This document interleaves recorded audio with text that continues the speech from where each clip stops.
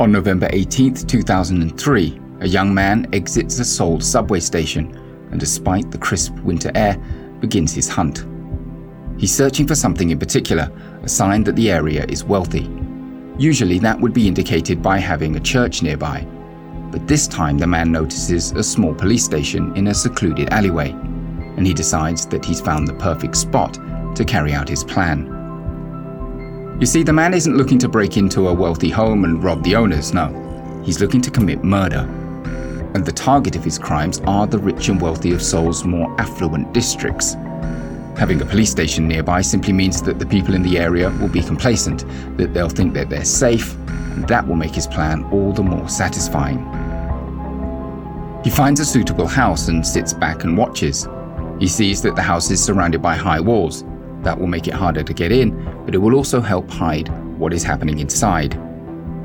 After some time, he decides to go in for a closer look. He hears a baby crying from inside the house and now knows that someone is home. He slips on a pair of gloves and climbs over the wall.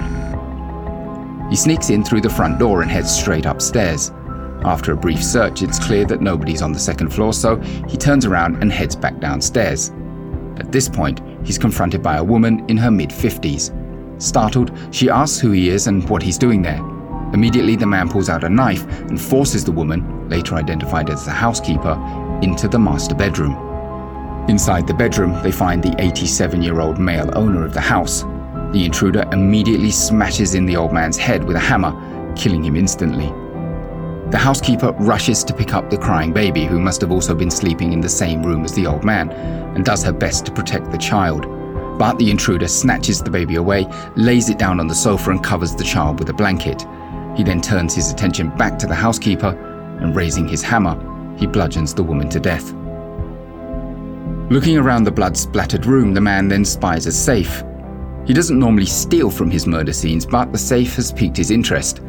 First, he tries using a golf club to smash open the safe, but when that doesn't work, he tries a pair of gardening shears. They're of no use, and the man accidentally cuts himself. Concerned that the police will be able to use his blood as evidence, and with no time to clean up the scene, the intruder decides his best course of action is to burn the house to the ground. He starts a small fire in the master bedroom and exits the house. He watches from across the street to make sure that the house does actually burn down. But it doesn't, and after 30 minutes, another woman walks up to the house and goes through the front door. Unable to confirm that the evidence has been burned, and knowing that the woman will immediately call the police, the man quickly leaves and prays he's gotten away with his murder. Luckily for him, but unfortunately for the victims, this time he has gotten away with it, and it won't be until he commits another 11 murders and there's a botched police investigation that the man will finally be caught and identified as Yoo Yong-chul, dubbed by the public as the Korean cannibal.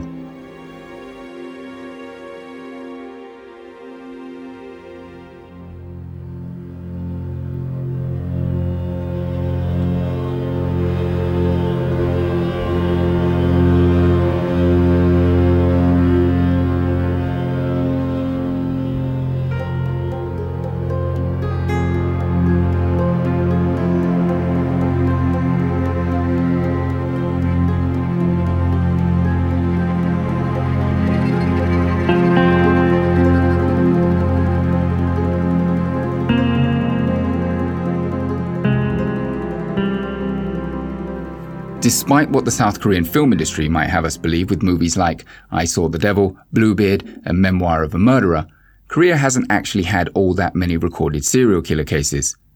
That's why when word got out in 2004 that a serial murderer had killed over 20 people, the country was in shock. As the details of the case slowly began to come forward, the public became more and more interested. Not only had this Yoo Yong-chul managed to kill such a high number of people, but the police had actually arrested him once before, but let him escape. And even more chilling was the fact that Yoo had reportedly eaten parts of his victims. Because there were so many shocking aspects to the Korean cannibal murder spree, one thing is often overlooked, and to me this is the most interesting part of the case. Yoo is a rare example of a killer whose motives and MO adapted and evolved as his personal circumstances changed. Today, Yoo is remembered as a cannibal and a killer of prostitutes, but it didn't start out that way.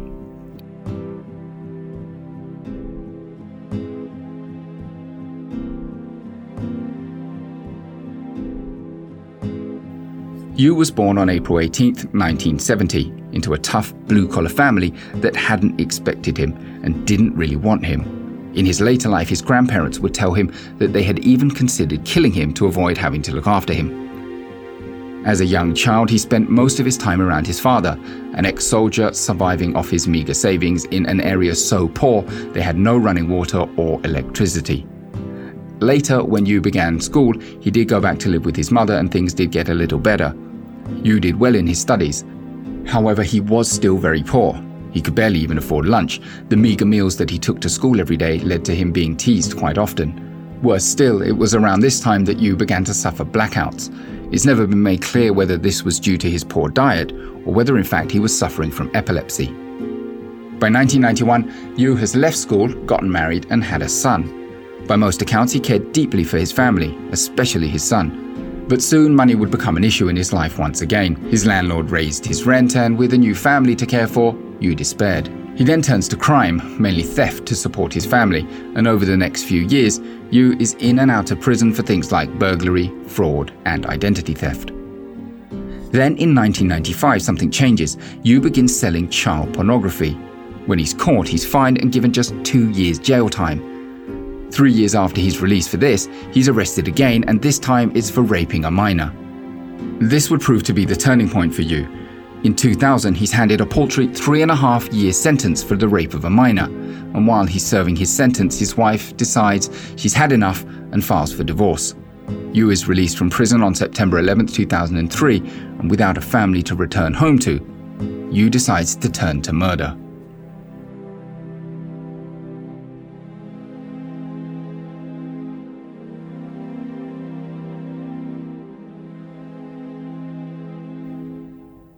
Less than 2 weeks after his release, Yu is standing in an upmarket district of Seoul. He's searching for a church, something that would indicate that this is a wealthy area and there are wealthy people nearby. He finds what he's looking for and creeps into the house and waits in the front garden. He watches the house for around 10 minutes and discovers that an elderly couple lives there and that they're home alone. He sneaks into the house and begins by attacking the 72-year-old husband, a professor at a nearby university. Yu pulls out his knife and proceeds to stab the man in the throat until he's dead. When the wife walks into the room and begins screaming, perhaps because this is his first murder and he's worried that people will hear, Yu tries to calm her down, but when that doesn't work, he bashes her skull in with a hammer. After he's sure that they're both dead, he locks the bedroom door and leaves the house. Once he's outside, however, Yu realizes his mistake. He's left the knife inside the locked bedroom and it has his fingerprints all over it. He heads back into the house to retrieve the knife, but this time he has to kick in the locked bedroom door. And this leaves a footprint, so Yu now has to do a cleanup of the crime scene. He wipes the footprint off the door, ransacks the place to make it look like a robbery, and then he leaves. Interestingly though, Yu never actually steals anything, he just wants it to look like a burglary gone wrong. Yu was only ever really there for the murder. In total, Yu kills 8 people in this manner. He would track down wealthy, elderly couples and beat them to death in their own homes. In each murder, he would never take anything. Yu wasn't interested in becoming rich or stealing anymore. He had nothing to live for. His family had left him, and Yu himself believed that his health was failing him. His father and brother had both died due to issues with mental health, and Yu felt that a similar fate would befall him. So, in the time that he had left, he wanted revenge, to strike out against the rich and successful, those he was jealous of and deemed responsible for his own unfortunate circumstances.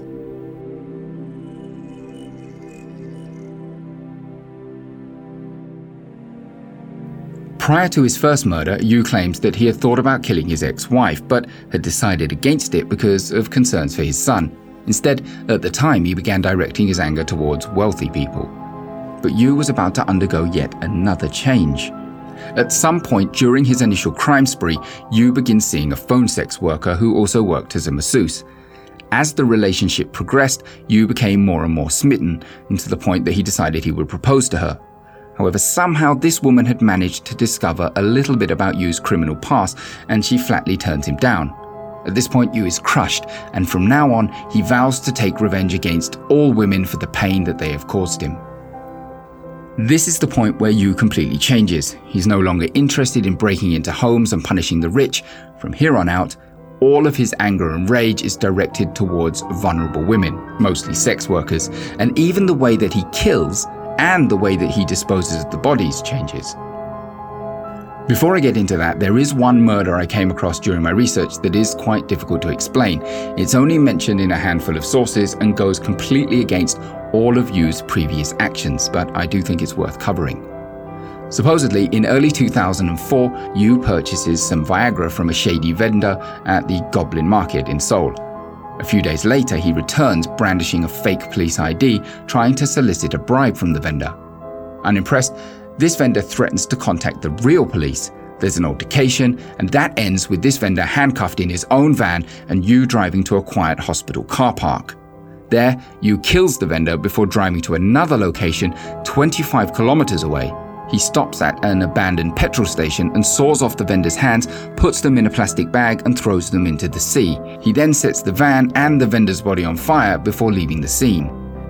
As I mentioned, this murder is not widely covered and it's difficult to substantiate, especially as later Yu admits and then recounts to so many murders it's hard to keep track. But if it's true, it's very odd behavior. While all of Yu's other murders have centered around anger and revenge, this is mostly in the wider, more abstract sense. Yes, this vendor had made Yu angry, but he wasn't rich and he wasn't a woman that could hurt him emotionally. Seemed very out of character for Yu. This crime would also mark the first time that Yu would switch from simple murder to dismemberment and disposal.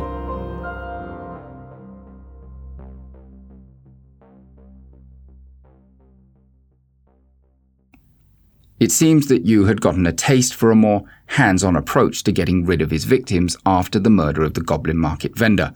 From then on out, he ramped up the frequency of his kills, averaging more than one a month, and with the increased body count, Yu knew that he needed to get rid of the evidence. Each of his subsequent murders was nearly identical. On the night of each murder, he would make a call to a phone sex worker and eventually convince them to go to his place where they would be paid for their services. Once they arrived at the apartment, he would wait outside the bathroom as they freshened up, and when they came out, he would beat them in the head with a hammer. He developed a system. First he would remove the head, and then he would shave off the fingertips. He was incredibly cautious. He didn't want any of the victims identified. In fact, he says he never had sex with any of the victims for fear of leaving DNA traces. Once the victims' fingerprints were removed, Yu would then get started on chopping up the rest of the body. This would take him hours, and his neighbors say that they would hear running water from his apartment late into the night. In total, he murdered 11 women in this way, and each of them was buried near Bongwon Temple in a somewhat secluded woodland area. Each of the bodies would require 2 trips to bury, and the best he could do was very shallow graves. Yu actually had to mark the individual burial sites to avoid burying the bodies in the same spot.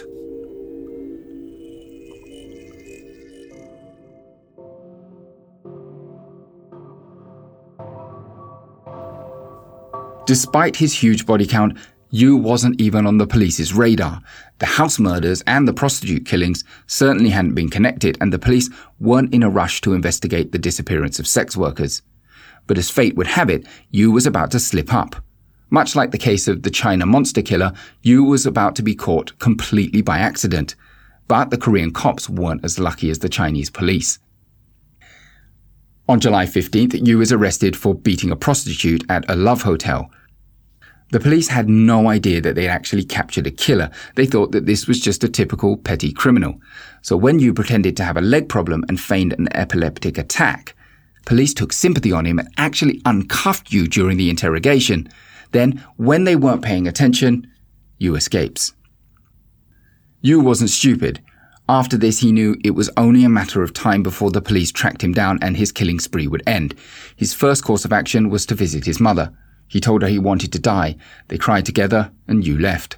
But he wasn't trying to escape. He'd made up his mind. He would kill as many people as possible before he was caught. And so, that very night, just hours after escaping from police custody, he plans his next murder. He picks up his mobile phone, and he makes a call. Meanwhile, the pimps in Seoul had noticed that someone was killing their women. And while the police were busy letting the killer go, they were figuring out a way to catch the person responsible.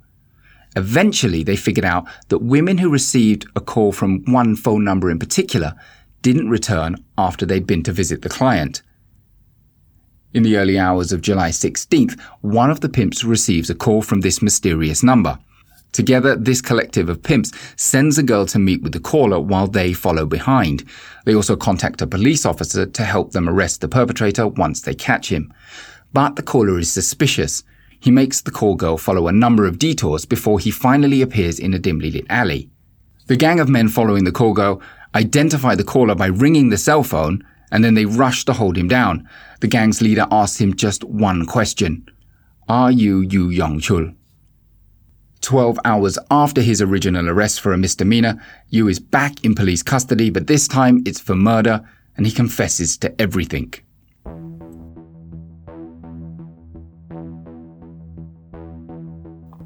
His killing spree now at an end, Yu cooperates with the police fully, but that doesn't mean that things go smoothly. Initially, he confesses to 19 murders, but that number then jumps to 26 when Yu admits to killing to some other people outside of Seoul that weren't in keeping with his usual pattern of wealthy pensioners and prostitutes.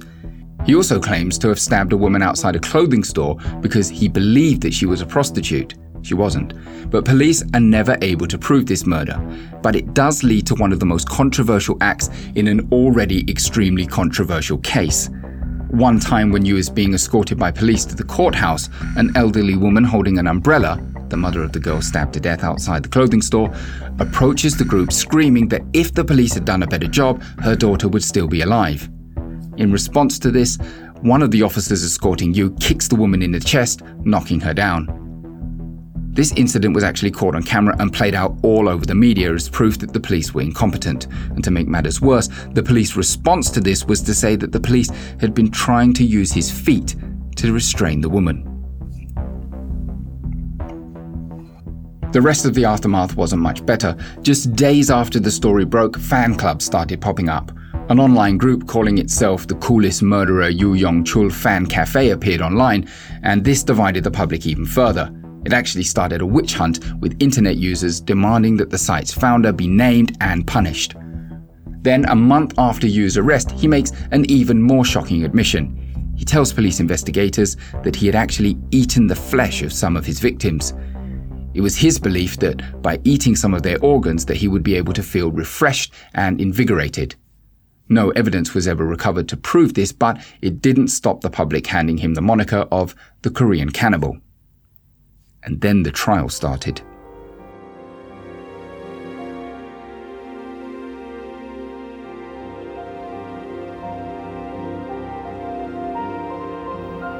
Yu first appears in court on September 6, 2004. He immediately refuses to defend himself, apologizes to the victims' families, and declares that he's going to boycott the entire trial. Unfortunately for him, the justice system doesn't work like that, and 2 weeks later he's forced to return to trial. Angry at being forced to act against his will, Yu actually tries to attack the 3 presiding judges and recounts his previous statement and claims that he's innocent. He then disrupts the next court date by attempting suicide, and the date after that, he attacks someone for cursing him. In the end, they have Yu sign a statement saying that he won't disrupt the court sessions anymore, although I'm not sure how this is supposed to help. During the trial, the prosecution tries to paint a picture of Yu as someone with a history of mental illness, looking to vent his anger on a society that's turned their back on him. They claim that had he not been caught, he would have continued to kill indefinitely, and this is something that Yu has never denied. They then went on to try and prove that the fact that he never tried to steal from the houses of his victims underscored his motive of hatred towards a social system in which the rich get richer at the expense of the poor.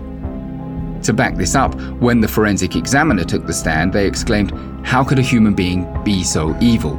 That her conclusion from the autopsy and from looking at the victims' mutilated bodies was that this wasn't just any kind of murder, this was done out of pure anger and rage. The police investigation of Yu's apartment seemed to back up this image of someone who is angry and violent and has a hatred towards society. When they investigated his apartment, they found hundreds of nude drawings of women and a catalogue filled with pictures of luxury items that the prosecutors used to further imply Yu's hatred of the wealthy. They also found 3 DVDs, the American films Normal Life and Very Bad Things, both about crime, and also the Korean serial killer movie Public Enemy. But there were some things in the apartment that painted a somewhat contradictory image of Yu. One of the things that the police noted was that his tidy room and well-ordered clothing were nothing like the room of a violent serial killer. They also discovered colouring books containing his son's artwork and even plans for him and his son to take a family holiday where Yu had written out a precise budget for the trip. In the end, obviously this is not enough to get Yu off of murder, but it's interesting to see another side of Korea's most feared serial killer. Despite all of this fear and anger towards Yu, there was one man that would stand up and help him. He secured the services of a defense lawyer that took his case in part to fight against what was certainly going to be the death penalty. But this lawyer did his best to paint Yu in a more sympathetic light. He claimed that Yu deeply regretted what he did, that he had wanted to make a more sincere apology, but that the police had banned him from speaking, poking his ribs to ensure his silence during press events. Because of this, he knew that in the media, he appeared as if he shamelessly didn't regret his crimes, and this was something that Yu felt sorry for. The lawyer also made a complaint to the Human Rights Commission claiming that Yu had been held in solitary confinement, tied in chains so that he couldn't use the toilet, and was under 24-hour surveillance. These claims, however, were met by deaf ears. In the end, despite the love that he had for his son, despite the lawyer trying to paint him in a more sympathetic light, and despite all of the treatment that he received in police custody, there was no pity to be had for Yu. Prosecutors requested the death penalty, and on the 13th of September 2004, Yu Yong-chul was sentenced to death for 20 counts of murder. Upon hearing this verdict, Yu actually thanked the court, saying, "My actions can't be justified, but if we live in a society where people like me can live a good life, there will never be another Yu Yong-chul." Despite still having the death sentence, it's not been carried out in South Korea since 1997, so today, Yu remains in Seoul Detention Center. Prior to this case, there had been widespread calls to abolish the death penalty. However, upon hearing of his crimes, support has steadily grown stronger, although the sentence is yet to be carried out. Yu's case also has the distinction of helping the police to implement a proper DNA databank to help track down and connect criminals to ongoing cases, although that didn't happen until 2010, 6 years after the Korean cannibal was finally caught. And that's it for this episode of Memories of Murder, a fortnightly podcast about the most shocking crimes from across Asia. If you enjoyed hearing about the Korean cannibal, I highly recommend you check out the 2008 South Korean movie, The Chaser. It's based on Yu's crimes and does an excellent job of highlighting just how poorly the police handled the investigation. I would also like to say again that your feedback would be greatly appreciated. Is the show too short? Is there a crime that you'd like covered? Have I gotten any of the facts wrong? Or would you just like to hear more about the historical context of the crimes and countries in which these cases took place? All of this would, of course, help me to improve the show. But if you think the show is fine as it is, your reviews on iTunes or social media would really help bring new listeners to the podcast. Remember, you can find Memories of Murder on Apple Podcasts, Google Play Store, and all of the places where people hunt down their podcasts. Once again, thank you for listening, and remember, don't have nightmares.